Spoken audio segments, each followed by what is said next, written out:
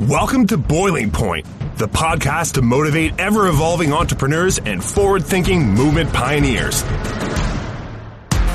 Our hosts, filmmaker Greg Hemmings and executive coach Dave Vale, are turning up the heat in the world's business communities. Our interviews with entrepreneurs, thought leaders, and movement makers are raising the temperature of inspiration. Live from the hottest studio in this quadrant of the universe, here are Dave and Greg. Hey, Boiling Pointers. Thanks so much for tuning into this week's episode. Before we start, Dave and I want to let you know all about our Boiling Point Process online courses, live events, and masterminds. After interviewing hundreds of leaders, we've packaged a ton of knowledge together to serve up to you. Info that will help you and your company be heard in a very noisy marketplace. So visit www.boilingpointprocess.com and sign up for the email newsletter, and we'll let you know when our next cohort or event is. Thanks also for supporting The Boiling Point by subscribing to us on iTunes and also leaving a rating for us.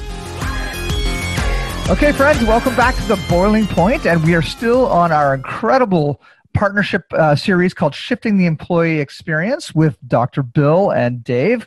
And I'm Greg Hemmings, and I'm sitting behind the mixing board these days, having a great time listening to these awesome conversations. It's great to be on both sides of the mic, actually. So we want to say a massive thank you to our sponsors, University of New Brunswick, as well as Workplace Safety and Prevention Services. So a warm round of applause for our hosts, Dr. Bill and Dave Vale. Guys, how you doing? Awesome, good. Greg. Thank you. Good, thank you. Good. I'm going to hop off, but I'm going to be listening to this conversation with Bill. I am very excited to hear what you guys have on the go. Okay. Well, thank you, Greg. And Bill, obviously we're, as people will know, you're in Ottawa. I'm in New Brunswick. We've got a New Brunswick guest on here, so we're Atlantic Canada proud. Yes. We're going to introduce our guest in a moment. But the article that we typically review an article and then bring our guest in to go a little bit deeper.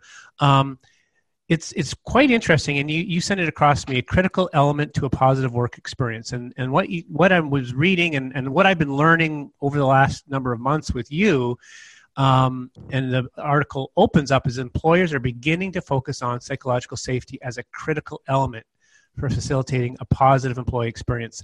Can you shed some more light on that, Bill?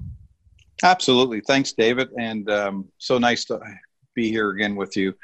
My thinking on this has started over the last couple of probably years. And one of the things I'm starting to realize is that when I predominantly, as you know, I do a lot of work with organizations around, started with mental health, for example, mental health strategies. And when the standard came out in 2013, lots of folks like myself were trying to help organizations implement the standard. And what happened is that we ended up really hyper-focusing on folks in the workplace with a mental illness. So we would train managers and duty to accommodate and duty to inquire and how they can support people. And then we spent time on making sure there was good EAP programs in place. And we were doing that. And then all of a sudden, as we started to evolve in this conversation, we started to realize that psychological safety is starting to become a bigger conversation. And it's not just around harassment. It's just not around bullying in the workplace or mobbing, which is becoming a challenge in the workplaces. It's starting to really actually look at the employee's experience. And so I started to think to myself, okay, is it really a mental health strategy really what we need to be doing to create a psychological safe workplace? Is a psychological safe workplace, perhaps it involves more around the employee experience. Like, in other words, every interaction that they have with their peers could be a positive or negative. Every interaction they have with their manager could be a positive or negative. And what I'm starting to realize, and there's lots of different things that we can do, and I spend a lot of time, working with organizations around helping their employees, be proactive and support their mental health. And the more I'm thinking about it too, is that, mental health is impacted really in the workplace as a two-way accountability. There's things that the employer can do that can facilitate, and there's things that the individual employee can do. And what I'm interested in is what kind of different levers are there? There's not a God in the box. There's not one thing that's going to solve all the problems in Canada, especially when you look at the World Economic Forum says in 2030 that mental health could be the number one cause of premature death on the planet. And you start to realize now in the pandemic, and I was on the call yesterday with the CEO of the Mental Health Commission of Canada working on the strategy. I'm on the call today with all the folks, the senior folks from Ottawa, working on the federal government strategy, working with the chief prevention officers, CEO of WSPS, as you know, working on creating a strategy now, working with the amount of focus right now on preserving human beings and their psychological health and safety is going to be now a little bit different, David, because I think now with this conversation, I'm excited to hear our guest today with his background around teams and resiliency and what he's learning that can impact this, is because now we have folks that are going to be at home. And they're going to be at different types of teams. There's going to be virtual teams and that social interaction. There's going to be more variables around this. And then the other question is the uncertainty for how long this process could be. Mm-hmm. So you and I are sitting here. I just did a video blog today for the Conference Board of Canada. And one of the things that's amazing, I just sit here and go, okay, I've been in social isolation in Ottawa for 2 weeks. Mm-hmm. And I'm starting to realize, I'm talking to people and go, wow, this could be 12 weeks or 16 weeks. And the distancing, it's really physical distancing. And luckily I have a couple of really good close friends up here that we're all social isolating. We've made decisions that we're going to, we'll see each other. And so we have some connectivity, right? But I'm just fascinated with, David, that organizations now are starting to get into this conversation. And the purpose of my article is just to start opening it up. And I thought it would be kind of a natural bridge for our guests to kind of jump in, because I'm sure that they, with all their expertise, have some ideas around this conversation as well. 100%. Yeah. It's just so timely now, given kind of the current condition. COVID-19 obviously we're in the midst of it. And as people are listening to this, they'll be still involved in dealing with it and everything goes along. So I'm going to bring in our guest. So this has never happened. I got two Dr. Bills, the Dr. obviously Bill Howitt, and then Dr. Bill Morrison. And Dr. Bill M., I'm going to get you to jump in here and introduce yourself, if you may. Sure. Really nice to be with you here today. And do you know what I'm wondering? These earphones, I'm getting some feedback, so I'm going to take them out, okay? No problem. Okay. Sounds good. Yeah. There you go. So I think you can still hear me here, but we'll continue on. My name is Bill Morrison. I'm a psychologist and academic at the University of Brunswick. I'm in charge of educational psychology with a colleague, Dr. Patty Peterson. And we've been over the past, probably since 2006, have been looking at positive psychology approaches for impacting teams, environments, creating positive culture. Most important thing, I'm married with some children, and I have three granddaughters, and I think a fourth on the way. So, oh wow, I'm in social isolation, but I still got connectivity there with family, and I'm passionate about creating well-being as opposed to being reactive. And looking forward to today's podcast. Great to see Dave and Bill there. Great to see you as well, and Greg as well. So. Yeah, well, let's so you both are go very deep on this topic and about this idea of a healthy workplace, and you shared an article you wrote for the Globe. Both of you have been published in the Globe and Mail, and what you shared with me, Bill, was 3 conditions to creating a healthy workplace. Can you share a little bit about what you've learned about your research? I really think the introduction that Bill gave was absolutely excellent. I mean, for a long time we've been, I won't say preoccupied. We've had a good focus of providing the right supports to people with mental health related concerns in the workplace and equipping leaders and managers and so on. And having access to the right support is absolutely critical. And I think that's a dimension of well-being within workplaces, is that level of support at the right intensity based on the need. The other dimension, and this really comes out of some of the early work of Corey Keyes, where there's a dual dimensional approach. And the question is not just providing support, but what are the conditions? And even to dig further, what are the practices that create a climate, a workplace culture that promotes flourishing? And when I say promotes flourishing, well-being. In other words, I go to work, and as I'm there, whether I have an existing mental health related concern or not, universally, because I'm there, I actually, I'm more engaged. I have a greater sense of well-being. And if we can get a handle on some of those practices, on those particular, how we create those conditions in the workplace, then we're in the business not only of doing business, but also creating a team, a workforce that is engaged and performing well as a team, because there is a strong sense of well-being being created by our practices. So to me, demystifying some of those key things are critical. In the article, I talked about 3 psychological well-being needs, and these are really akin to psychological safety. Psychological safety means that when I'm in that environment, it's not just a sense of feeling safe and at ease and comfortable, but it also is pulling me forward. It's also creating a positive emotion. I'm gaining from this environment. Sometimes environments draw from us, they take from us. Sometimes we go into environments that actually give us energy, vitality. And this is what we mean by flourishing. So some of those practices.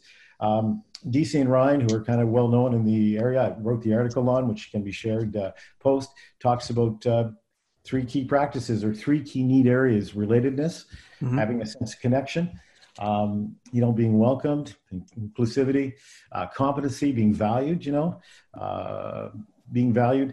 In other words, people say thank you to one another. I appreciate your efforts. So there's a sense of recognition of our strengths that work together. And then, of course, autonomy, support. And that is not anarchy. That's not having your own way, but that is hearing others. And it means that as we work in a team, there are shared values, there are shared goals, there are shared directions together. And when those 3 are working together, in the workplace, when we understand those practices, trust builds. And when you trust, I feel safe. People have my back. In fact, I can take on new challenges and risks because I have a team that will go with me. And the possibility of regrouping is there as we move forward together. So I don't think those practices, which are really just good humanity, they impact how we interact with each other. I think they're critical to clarify, demystify for people. And I'm going to build on the article. Thanks, Bill. That was a great article because it talked about collecting information. Sometimes we collect information on mental health, which is, we have some prevalence things that we gather information on. But I think it's also important to gather information on the practices that promote the conditions that we want to have within the workplace. And then we get right down to detail. Sometimes we do workshops, we do programs, we do services, but we negate to collect information. If we want to change workplace culture, if we want to change the practices that go on between people that create those sense of connections, that sense of value and voice, then we need to really understand from employees' perspective, are those practices being used in the workplace? And then it gives us a picture of the environment, and we can actually target those ones that need to be promoted or need to be embedded. When I say embedded, I mean not just I'm aware, but these are things that are intentionally carried out, and they're part of how we live and breathe. As opposed to a program, they are a way of interacting with one another. So I am in these recent years. I mean, I come out of a counseling clinical psych background, right? I'm good at defining problems. Now I want to be good at identifying things that work and promoting practices that are proactive, that create environments that will ultimately contribute not just to well-being, engagement, but also the bottom line. I mean, teams that perform well together and are productive.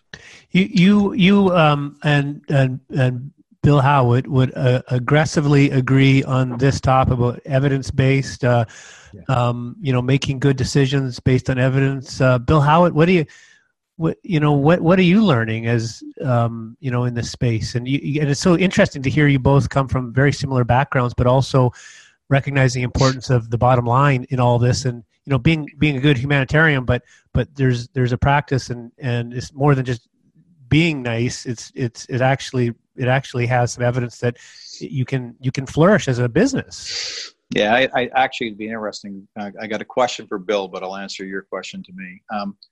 The thing that I'm finding fascinating is that how we conflate informed-based evidence with evidence-based evidence. And for many organizations, what's happening with the informed-based approach is they go to a workshop and they meet somebody, and they meet someone like Bill or I, and they're interested in what we have to say, and we can kind of get them excited, and we say, we should, let's do this idea or that idea. And we both are very passionate about our work. The challenge with it, I find, is that, and I maybe won't use us because we probably have done some research, knowing Bill, same as me, but some things that are coming into organizations that people haven't actually tested before or have never measured because someone else is doing it. And it may be working somewhere else. But what I'm finding fascinating, David, is that and Bill said something, and it's so true to me, is that you're not going to fix organizations. You're not going to have enough money to run enough programs to fix psychological health in Canada. Just not going to happen.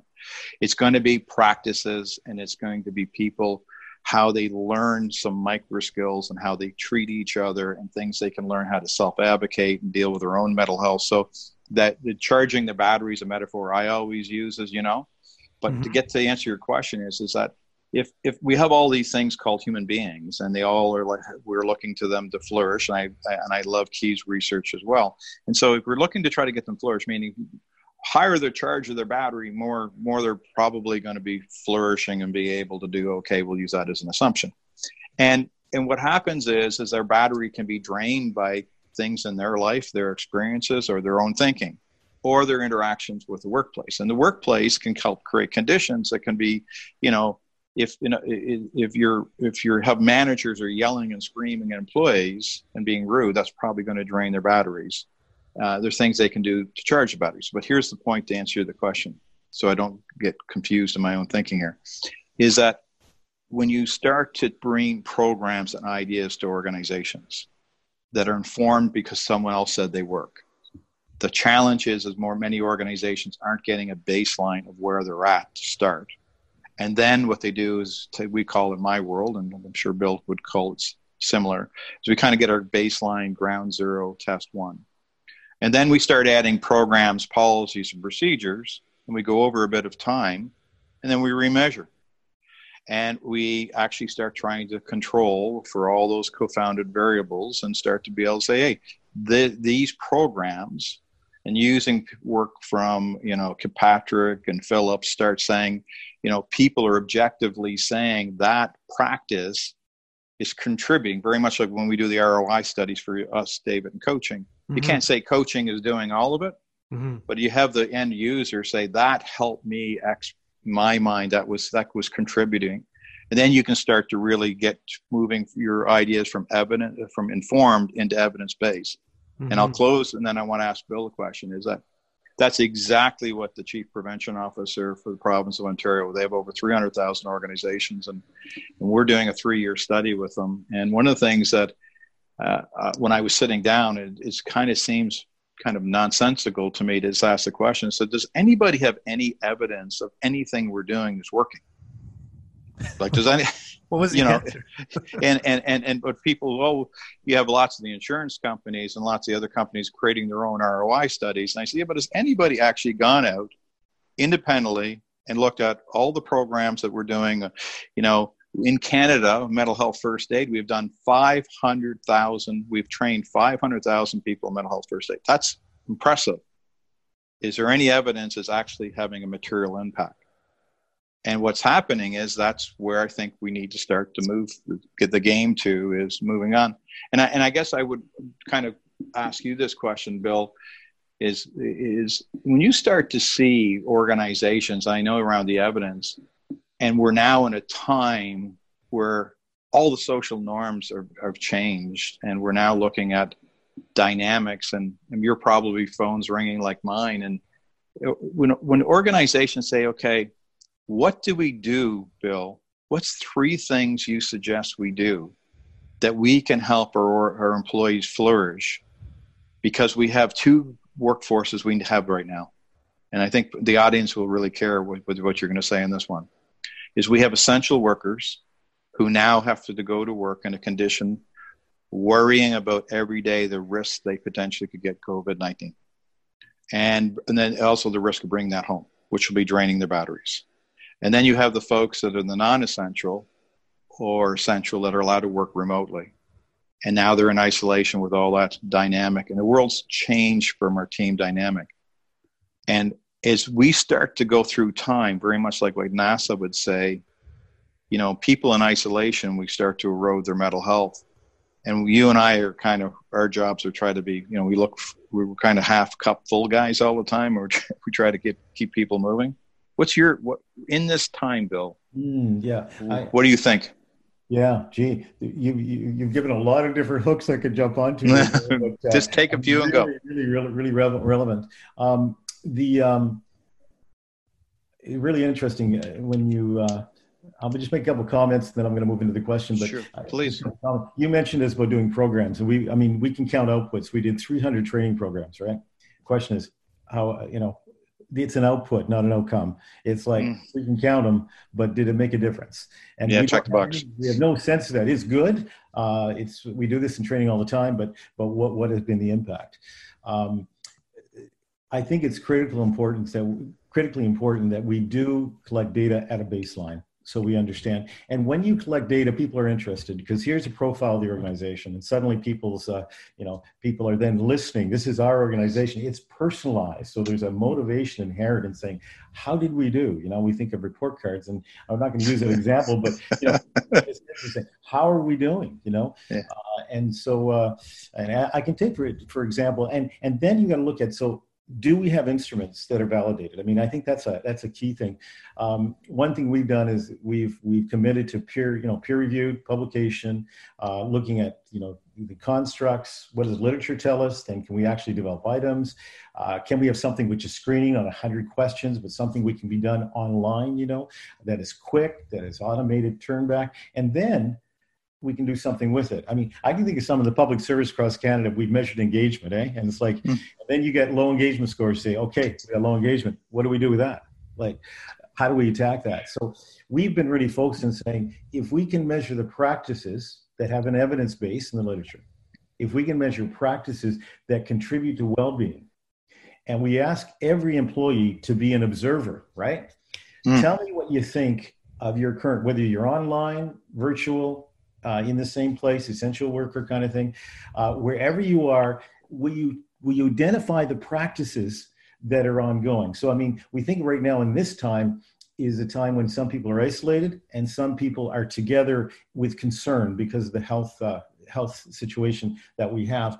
And there's no doubt that impacts mental health. The question is, are the things that produce hope and vitality, are they being used? Okay? Because we get diverted in one area and we're overwhelmed, and yet are we going to really look at those practices? All the more important that practices that promote well-being and resiliency are being recognized and used. So we have a chance to have a snapshot. So with validated tools, and we've kind of, I'll be honest with you, that's been kind of our gold standard. We just published in the International Journal of Business, the Mental Fitness Resiliency Inventory, for identifying, you know, with 32 items, a screening measure for identifying 8 practice domains. There's probably much more than that. I mean, there's all kinds of things, but this is one area which has some evidence. So if we can see those practices, we can create a well-being index for a business.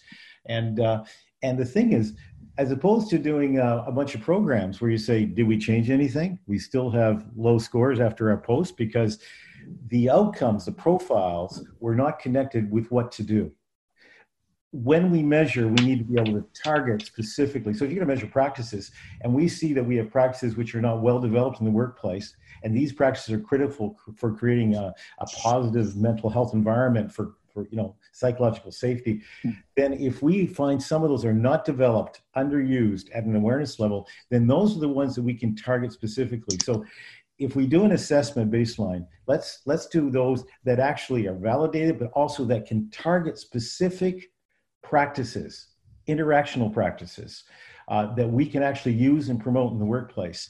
I mean, simply when you walk into a place or you get a call from someone and you feel a sense of welcome, how you doing? You know, that check-in, that produces within us a sense of well-being and connectedness with people. I mean, and it's a very small thing, but the question is, does that happen within our workplaces. So being able to take a snapshot at a point in time, identifying what practices are well embedded and those that need to be more developed, and then to have resources targeted at those that help the organization. And I'm going to put out a plug here for coaching here, Dave, with what you're doing, but where you can have some individual coaching based on a very specific profile.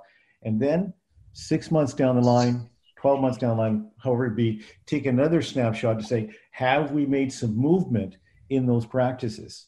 The nice thing about practices, I think, that promote well-being is that, and when I say they're part of they're humanitarian, they're things that foster our humanity with one another, is that sometimes we don't have to do, like, I have to do 5 targeted workshops. I just need to begin doing them. I need to be aware of them. And I think the collection of data allows us to have an awareness corporately.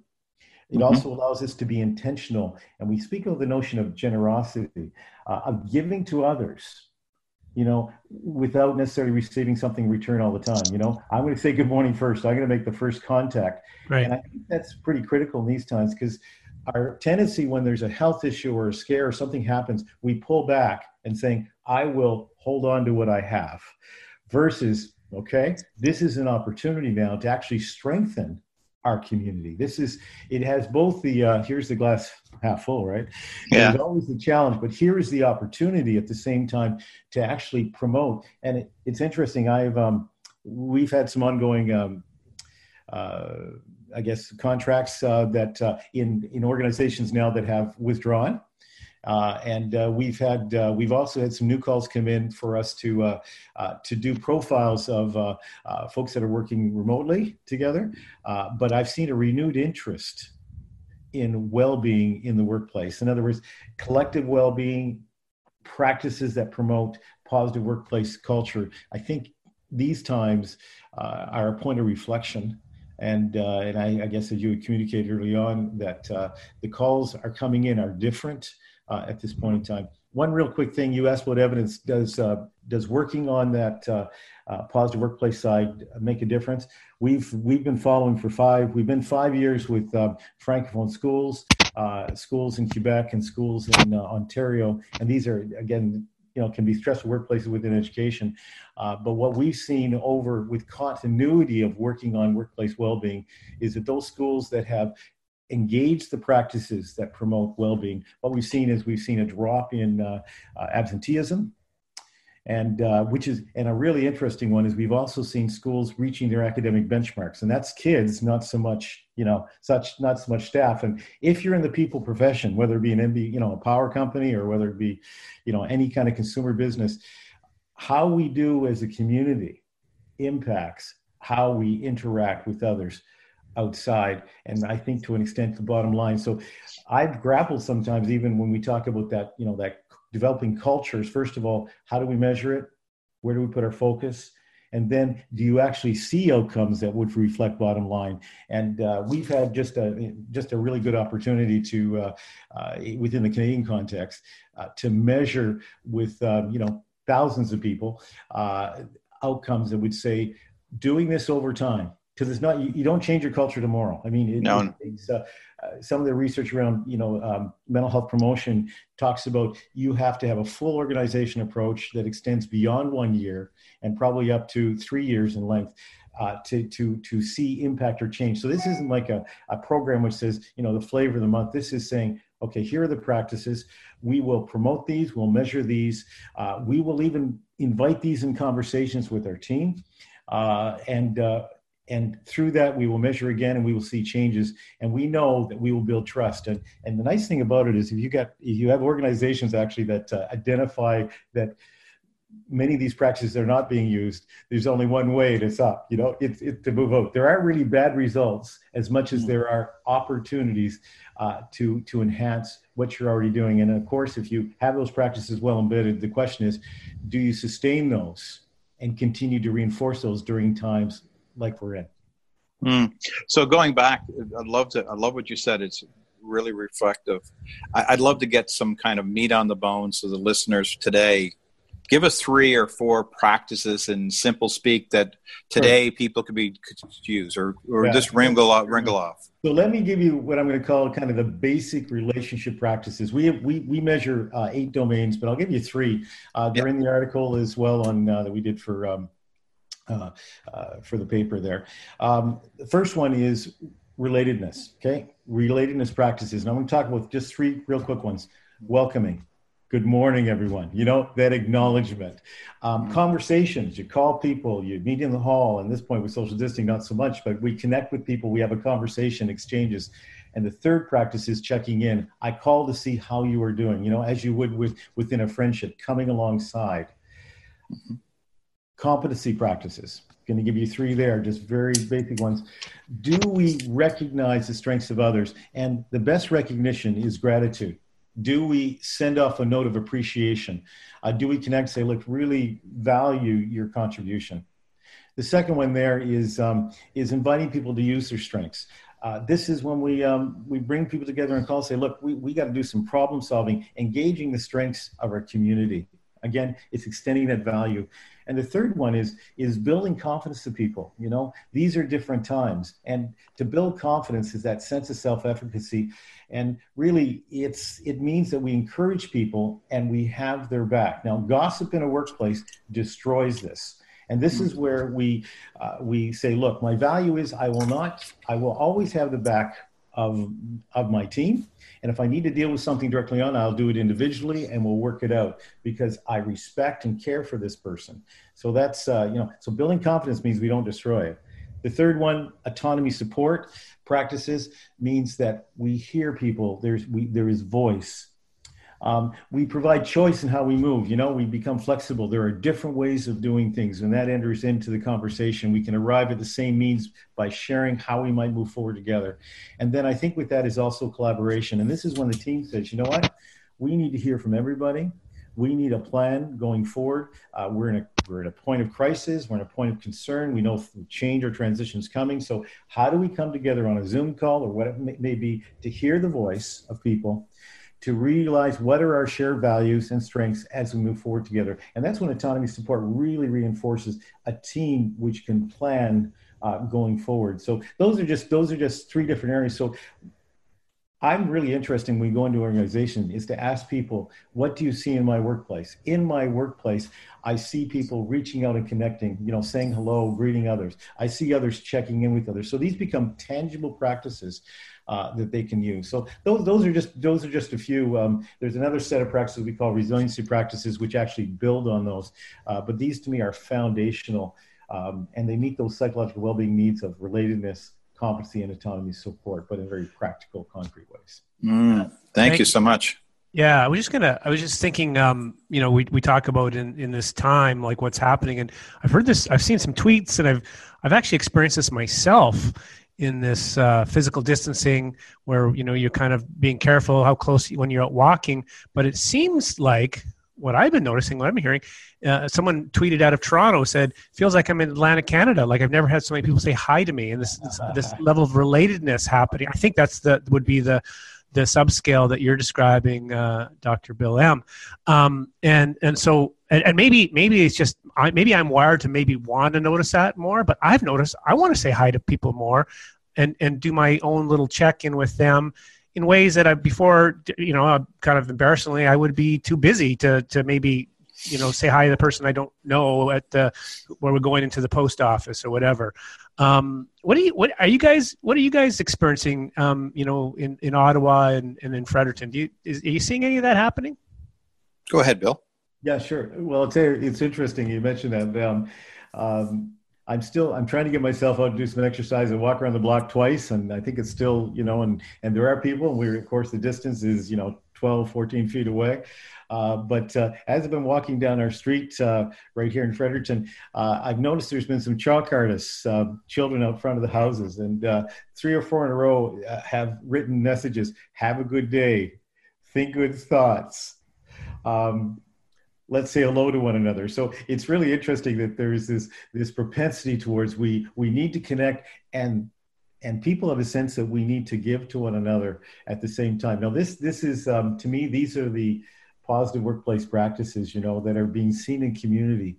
And typically we're so busy to not be home, doing things. I speak of myself here, on the go, and then suddenly we're home and we're noticing people around us, even, through the windows of, across the street and so on. But I do see a very positive, it makes me proud to be a Canadian, makes me proud to be a New Brunswicker. Yeah. And I think, and I'm the community, Yeah. And I like that. And I think the part I'm seeing, I think it's interesting where you're at. What I'm probably, because I'm in the middle of a lot of different crisis situations. So I had to deal with the very first suicide. If someone lost their job on Wednesday and they killed themselves on the way home from work. We're dealing with increase in domestic violence right now. Child abuse is becoming problematic. So my world, I'm getting pulled into. A lot of employers right now are really, really concerned about the vitality of their workforce. And what's troubling me is that I've said this to 3 large employers called me yesterday. And I said to them, okay, if there's ever a time that you guys would actually start focusing on your employees' mental fitness, now is it. Now, and you're not too late, because if this sucker continues, because what's happening is people that have an income right now, the basic food and survival. Our guest yesterday, last guest was talking about, the infrastructure being put in around the country and with the United Way and federal government, provincial government, just to have food and shelter. So the basic needs of human beings, I'm seeing where I'm looking at it, it's a wonderful opportunity for us to be all grateful for what we have in our lives. And at the same time, I love what you said, Bill, about that helping. That's where I'm feeling right now. I have never been as busy as I am right now in the last 2 weeks.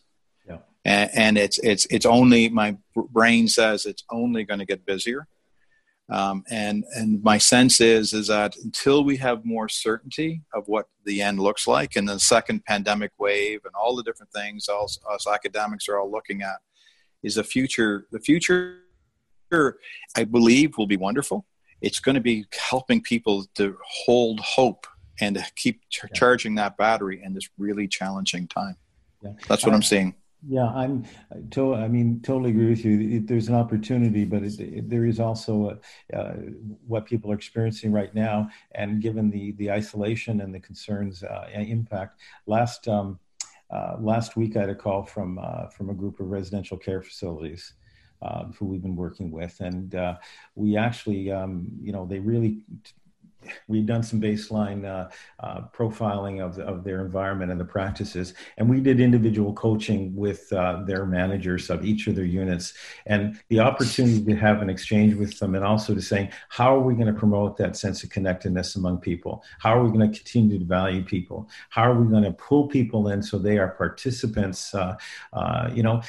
During this time, even we can't change everything that's going on around us, but we do have a level of influence on our teams and in our community that we can exert in promoting both the hope, the optimism, so that it provides a buffer. I mean, that's resilience, provides a buffer as we go through some of these times. We are not alone. And I think for businesses, this is a great opportunity. It's community on the broader. There are those that right now are separated. I know my wife and I, we've made 3 lists. We have our family, we have our faith community, and we have our business associates and so on. And we've been doing, as part of being home, we've been doing kind of a check-in. So basic relatedness, calling and checking with people, greeting them, saying, listen, we are still connected, and doing a very methodological way, in the sense that we're committed to following through. And this is the intentionality, I think, that we need to do. And if you're a manager of a team, and your team is now remote, or your team is working together, it is the same practices, a different means of how we're going to do it, though. I mean, here we are on Zoom today. I've become I shouldn't say an expert in Zoom, but I've been Zooming so much in the last 2 weeks. I've been online probably 6 to 8 hours a day doing this kind of stuff with individuals and teams. I was on last night with a group of 26 people to do with their sense of community in their workplace setting. I mean, it is, and really it's providing hope And I think this is where, the practice is. And I'm encouraging organizations too, even though you're remote, you can measure right now status of how you're doing related to practices, and it'll give you a place for moving forward. Awesome. Thank you. We could go so much deeper into this. I know the passion coming from both you guys around this topic is just and it's just a wonderful thing to listen to for people that want to learn more. And because of the, I just totally agree with everything I'm hearing. I love the evidence-based nature of it as well. It's just, it's really cool. And hopefully businesses are figuring this out. But as they want to learn more about you, Dr. Bill Morrison, how do they find out more about you and your mental fitness inventory and the research? Your paper, I think we should post this new paper too, David. We'll post it on. Yeah, we'll send a couple of things. We can send you a couple of just output things. I would send you for people who like to read at least validation studies research. We can send you the International Journal of Business. We just published in love to have it. The actual tool. So I'll send that out, give you an idea. I'll send a couple outputs. You can post on the website. You can read at wmawellness.com is the business. Although I'm at UNB and we've commercialized these as products, and the nice thing about it supports our research. So our research team, as we provide support, we also further our research, and this pays our teams. wmawellness.com, and I'll send you a few outputs and maybe even an example report if people want to download that and have a look at. Awesome. Awesome. Right. Thank you so much. Pleasure. Thanks both. We got to wrap this because like I said, we go a lot farther. But Dr. Bill and Dr. Bill, thank you for informing me and the listeners, and people know how to reach Dr. Bill Morrison. And Greg's going to probably chime in and just wrap this up for us. Wrap it up. All right, guys. Dr. Bill squared. That was awesome. Guys. And, of course, we want to recognize our incredible sponsors that have made this particular sub-podcast of The Boiling Point possible, which is the University of New Brunswick, as well as Workplace Safety and Prevention Services. And if you get value out of this particular episode, which I know you will, please do share this in your networks. This is really important information that Dr. Bill and Dave have been discussing about. And do us a favor and subscribe to the Boiling Point podcast on iTunes or wherever else it is that you get your podcasts. And if you really like us, rate it. It helps a lot. So we'll see you all next week. Thank you so much, everybody. Take care. Thanks for listening to the special partnership edition of the Boiling Point podcast, the podcast that we're calling Shifting the Employee Experience, which has been presented in partnership with the University of New Brunswick College of Extended Learning and with our second partner, Workplace Safety and Prevention Services. So let me tell you a little bit about our two epic sponsors. The University of New Brunswick College of Extended Learning features the online high-impact corporate leadership program.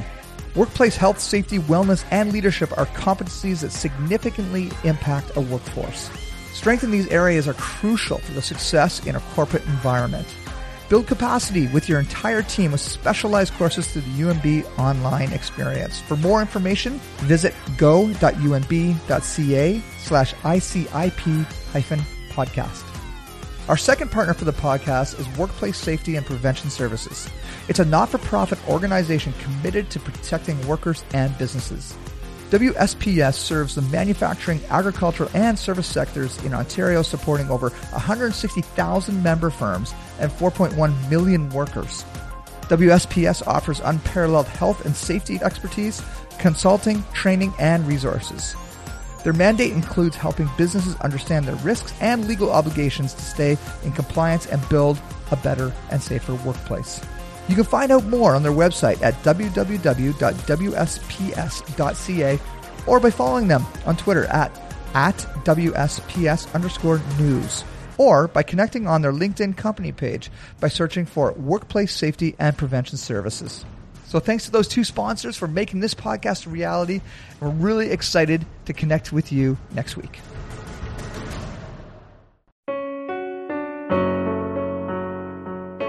Hey listeners, I'm Christy. And I'm Melissa, and this is Buried Motives, where we dig deep into the details of some of the most gruesome dirtbag murderers.